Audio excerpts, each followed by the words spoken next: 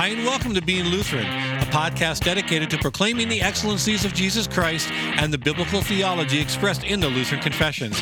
Today, Pastor Jason Goodham, Pastor Brett Bowe, and Pastor Adam Osier continue their discussion on the Augsburg Confession, looking at Article 21.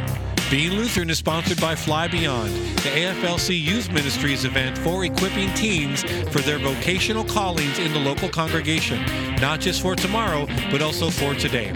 This year's camp, Upwards, runs from July 17th through the 21st. Register at aflc.org/youth.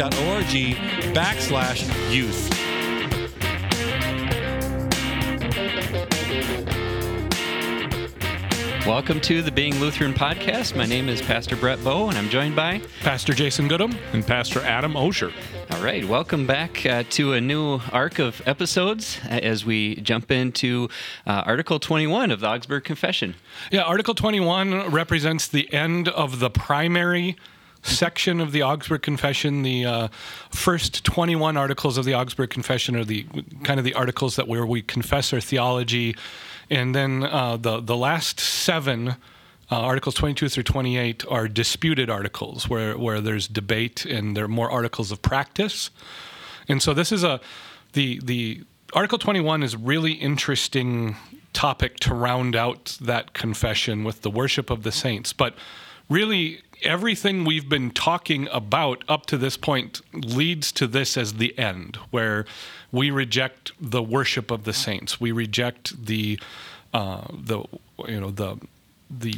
College of Merit, or whatever you would call it in the Roman Catholic Church, because of what we've confessed about justification, and because of what we've confessed about the office of the ministry and the efficacy of the sacraments and everything like that. Really, when you look at it, Article 21 is just the natural outcome of that. Yeah, good. Well, I think we'll start by reading a good chunk of the article, and we'll go from there. So I'll go ahead and do that for us. So Augsburg Confession, Article 21, the Cult of the Saints. And I'll just read a good chunk of it here for us. It goes like this. It is also taught among us that saints should be kept in remembrance so that our faith may be strengthened when we see that grace, what grace they received and how they were sustained by faith. Moreover, their good works are to be an example for us, each of us in his own calling. So his imperial majesty may in salutary and godly fashion imitate the example of David in making war on the Turk, for both the incumbents of a royal office, which demands the defense and protection of their subjects.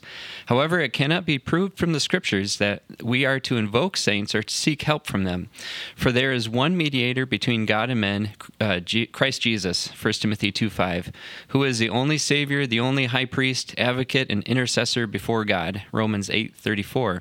He alone has promised to hear our prayers. Moreover, according to the Scriptures, the highest form of divine service is sincerely to seek and call upon this same Jesus Christ in every time of need. If anyone sins, we have an advocate with the Father, Jesus Christ, the righteous. 1 John 2:1.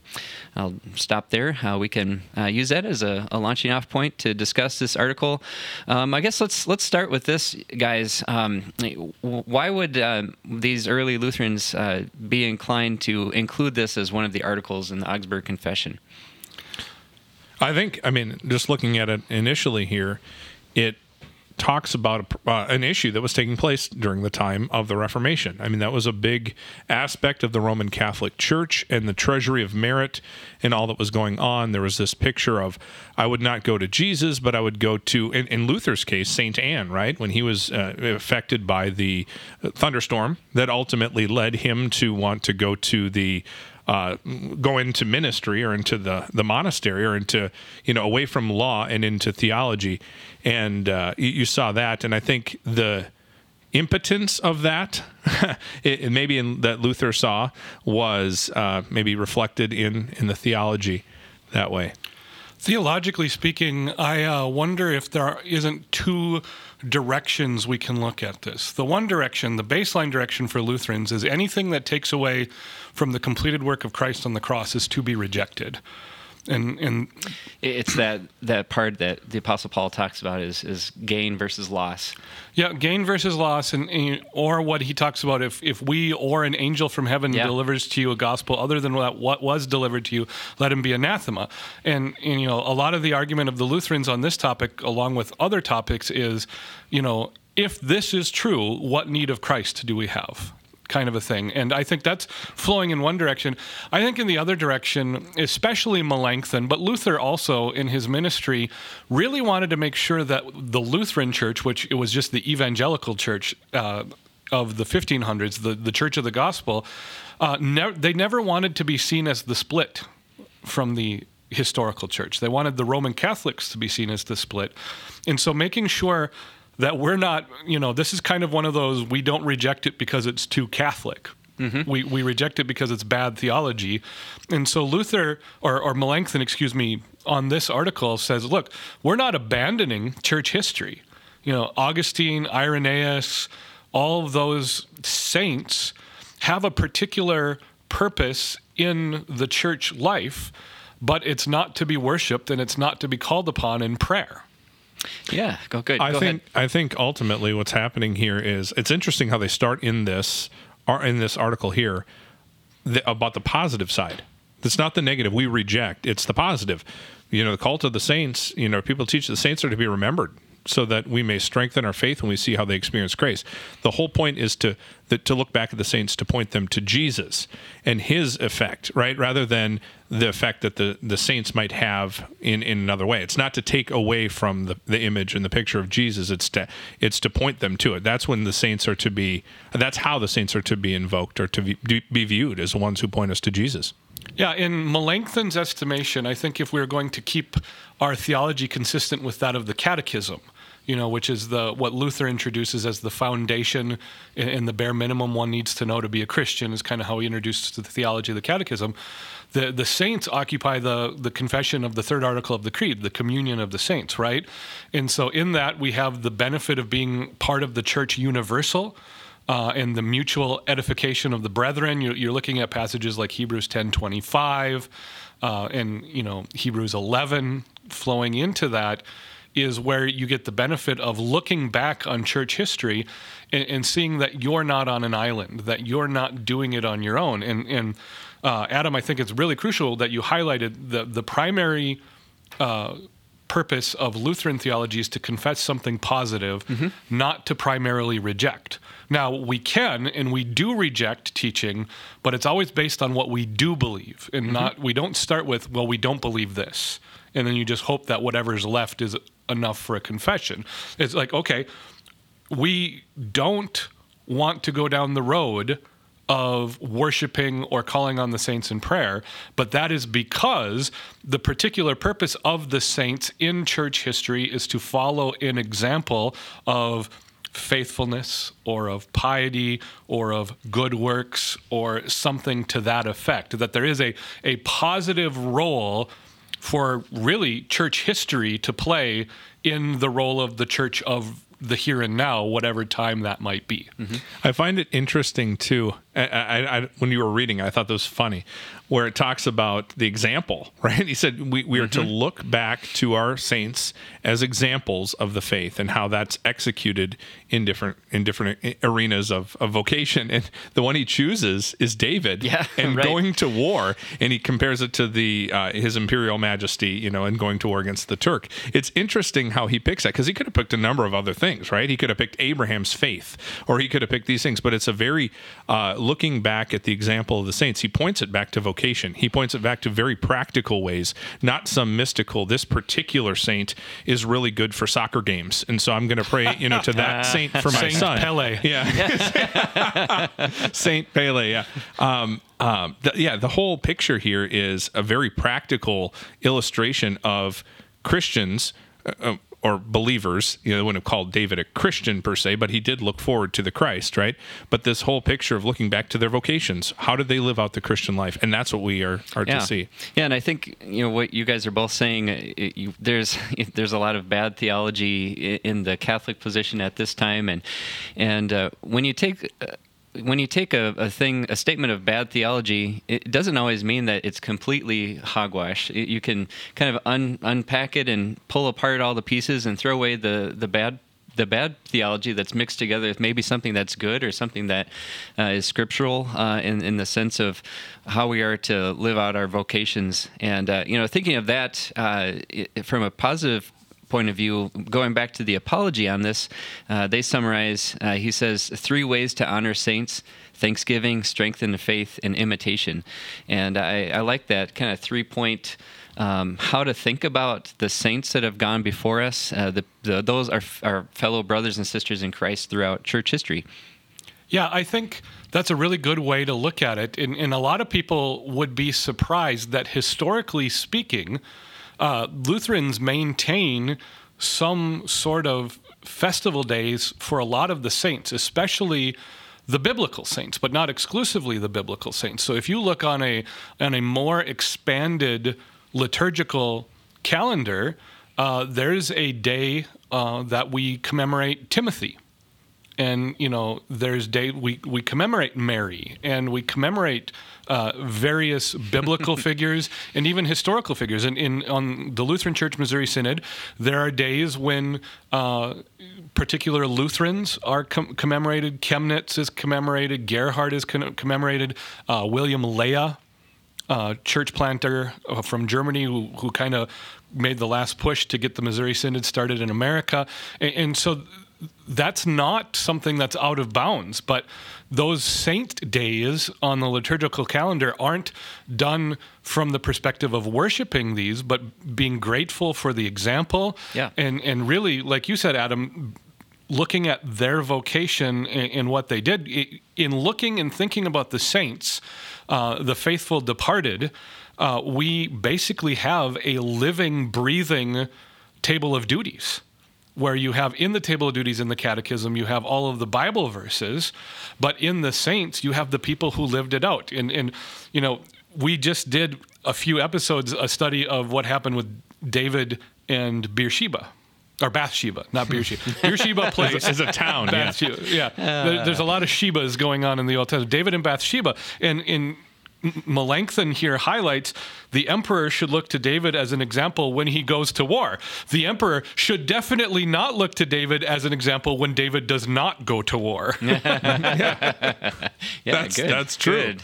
It's a very good way to look back at it's funny, still call him a saint. Right? Yeah. Still look at the saints and what they do when they failed. And it's interesting because that's exactly it. David did not go to his father Abraham and say, plead with the Lord on my behalf. He said, against you only have I sinned. Mm-hmm. He went through Nathan the prophet who called him out on his sin, but he went to the Lord to confess it. It's interesting. Even in sin, even in bad examples, we have the testimony of the saints from before. And I think if we rewind all the way to the beginning and do a base definition of a saint, and this will be consistent with passages like Hebrews 11 as well, but it's not someone who displayed a particular level or quantity of piety. It's a person who had faith. Right. And that allows us to bring up that Latin phrase from the Reformation, simul justus et peccator, which means simultaneously righteous and sinful. And there's no doubt every one of the saints in the Bible was a sinner. And more often than not, we get very specific instances when they were, acting like idiots, very sinfully. You had Noah getting drunk after the flood and the whole incident with Ham. Shem, Ham, and Japheth. So you have Abraham, who not once, but twice pretended his wife was his sister so that he didn't get in trouble because his wife was pretty. After he had believed God, and it was credited to him as righteousness. Exactly. And in Moses, you have his impatience and his anger flares up. You just go, Aaron literally carved a golden calf idol and then goes, oh yeah, we just threw the gold into this fire. Look what came out. What were we going to do? All of those things. David has his warts in Scripture. Every one of the judges, Jephthah.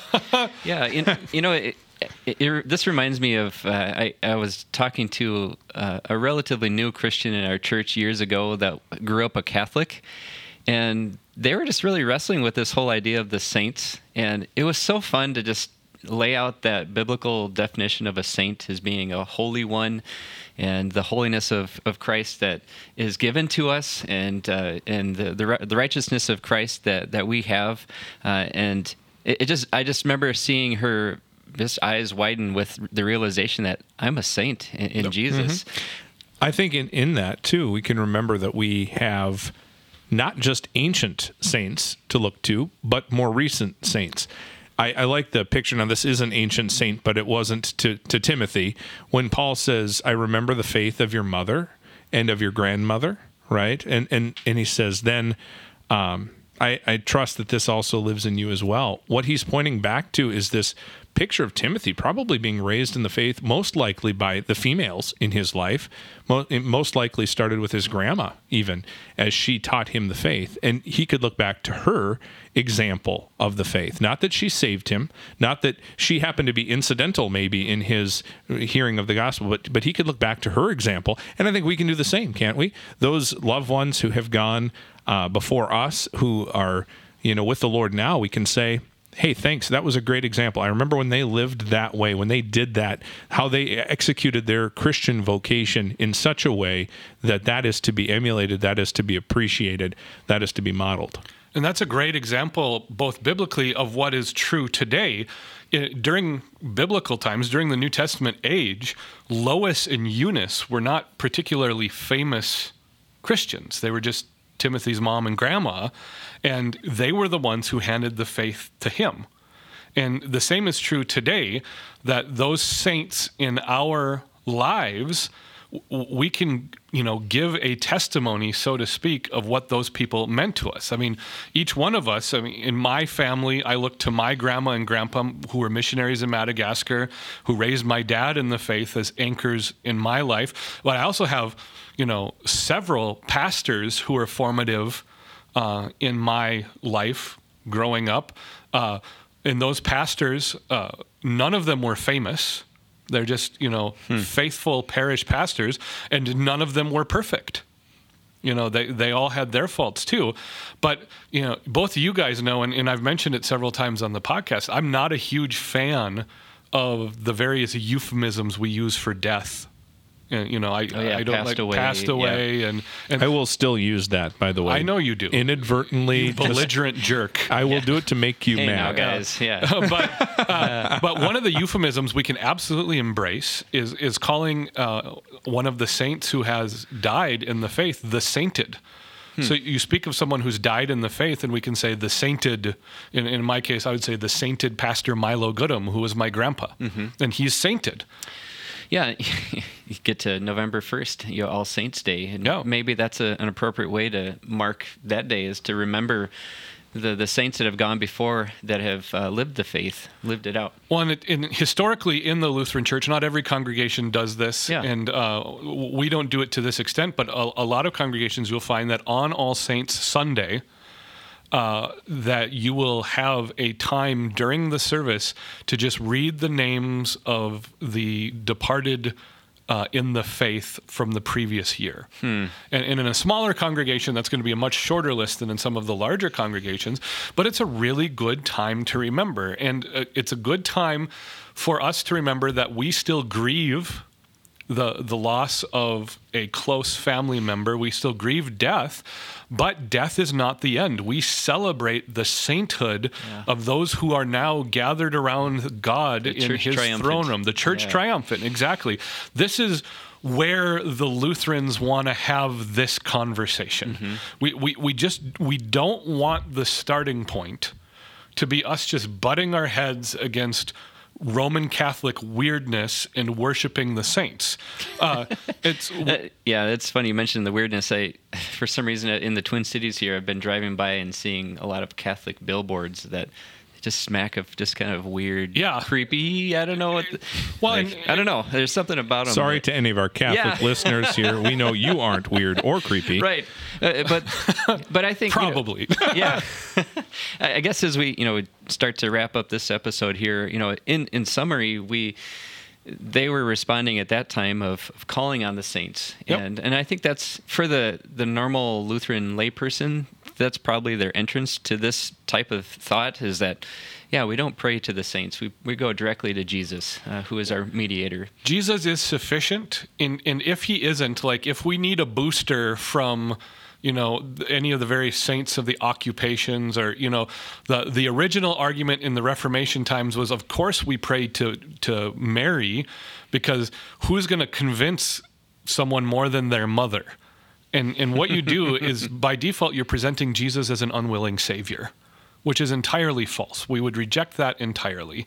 There's no need to pray to Mary when Jesus, our high priest, has given us access to the throne room of God. And the command in Scripture is, since we have a faithful high priest who has been tempted in every way, yet without sin, let us then approach the throne room of God so we can find grace and obtain mercy in time of need. So if you want to pray, by the completed work of Jesus Christ on the cross, you have access to God himself. Yes. There's no need to pray to St. Christopher if you want safe travels, or to St. Francis if you want a good garden. Or I think St. Francis is the garden one, because there's all of those statues of St. Francis that you can buy at Menards. I'm just rolling with isn't that the With birds? I was going to say with the birds Was on it? his Yeah. shoulder. Yeah, of Yeah. the gentle doves and birds that he would call to himself. Yeah. The So- wildlife, I think, maybe The not. wildlife is patron saint of bird feeders and bird. Yes. But I'm trying not to be Yeah. uncharitable, but when you think about it, Right. it gets weird quick. Right. And it's because you're taking the emphasis off of Christ as the Redeemer. And the other thing too, there's kind of a modern day version of this in non-Catholic churches. I've come across this a few times where people will assume that in my vocation as a pastor that I have a more direct line to God, and they're like, throw in a good line for me, Pastor. And once again, it's always fun in those instances to say, you can talk to God directly too, and they're like, oh, okay. And I don't know if they quite get it, but just trying to emphasize that you don't need to go through a pastor, you don't need to go through any of the other saints. Dear Christian friend, Jesus's ear is bent to you. And that really highlights the gospel, does it not? That we can use this disagreement and this error in church history to highlight that our Jesus, that your Jesus, is sufficient for all you need, not only for salvation, but for the continued maintenance and sustenance of your Christian life. That when you find yourself anxious about something, or in need, or in a tough position, that you are called and invited and even commanded by Scripture to turn to the God of the universe in prayer, because he has revealed himself to be the God who's there. Amen. Amen. That's maybe a good place to end this episode. Any other closing thoughts? No. All right. Well, we'll catch you next time. Thank you for joining us. Please look us up on the web at beinglutheran.com. Also, invite a friend to check us out on Spotify and iTunes. Please join us next week as Pastor Jason, Pastor Brett, and Pastor Adam continue their discussion on Article 21 of the Augsburg Confession. For the latest from the Free Lutheran Bible College and Seminary in Plymouth, Minnesota, visit flbc.edu. God bless you and have a great week.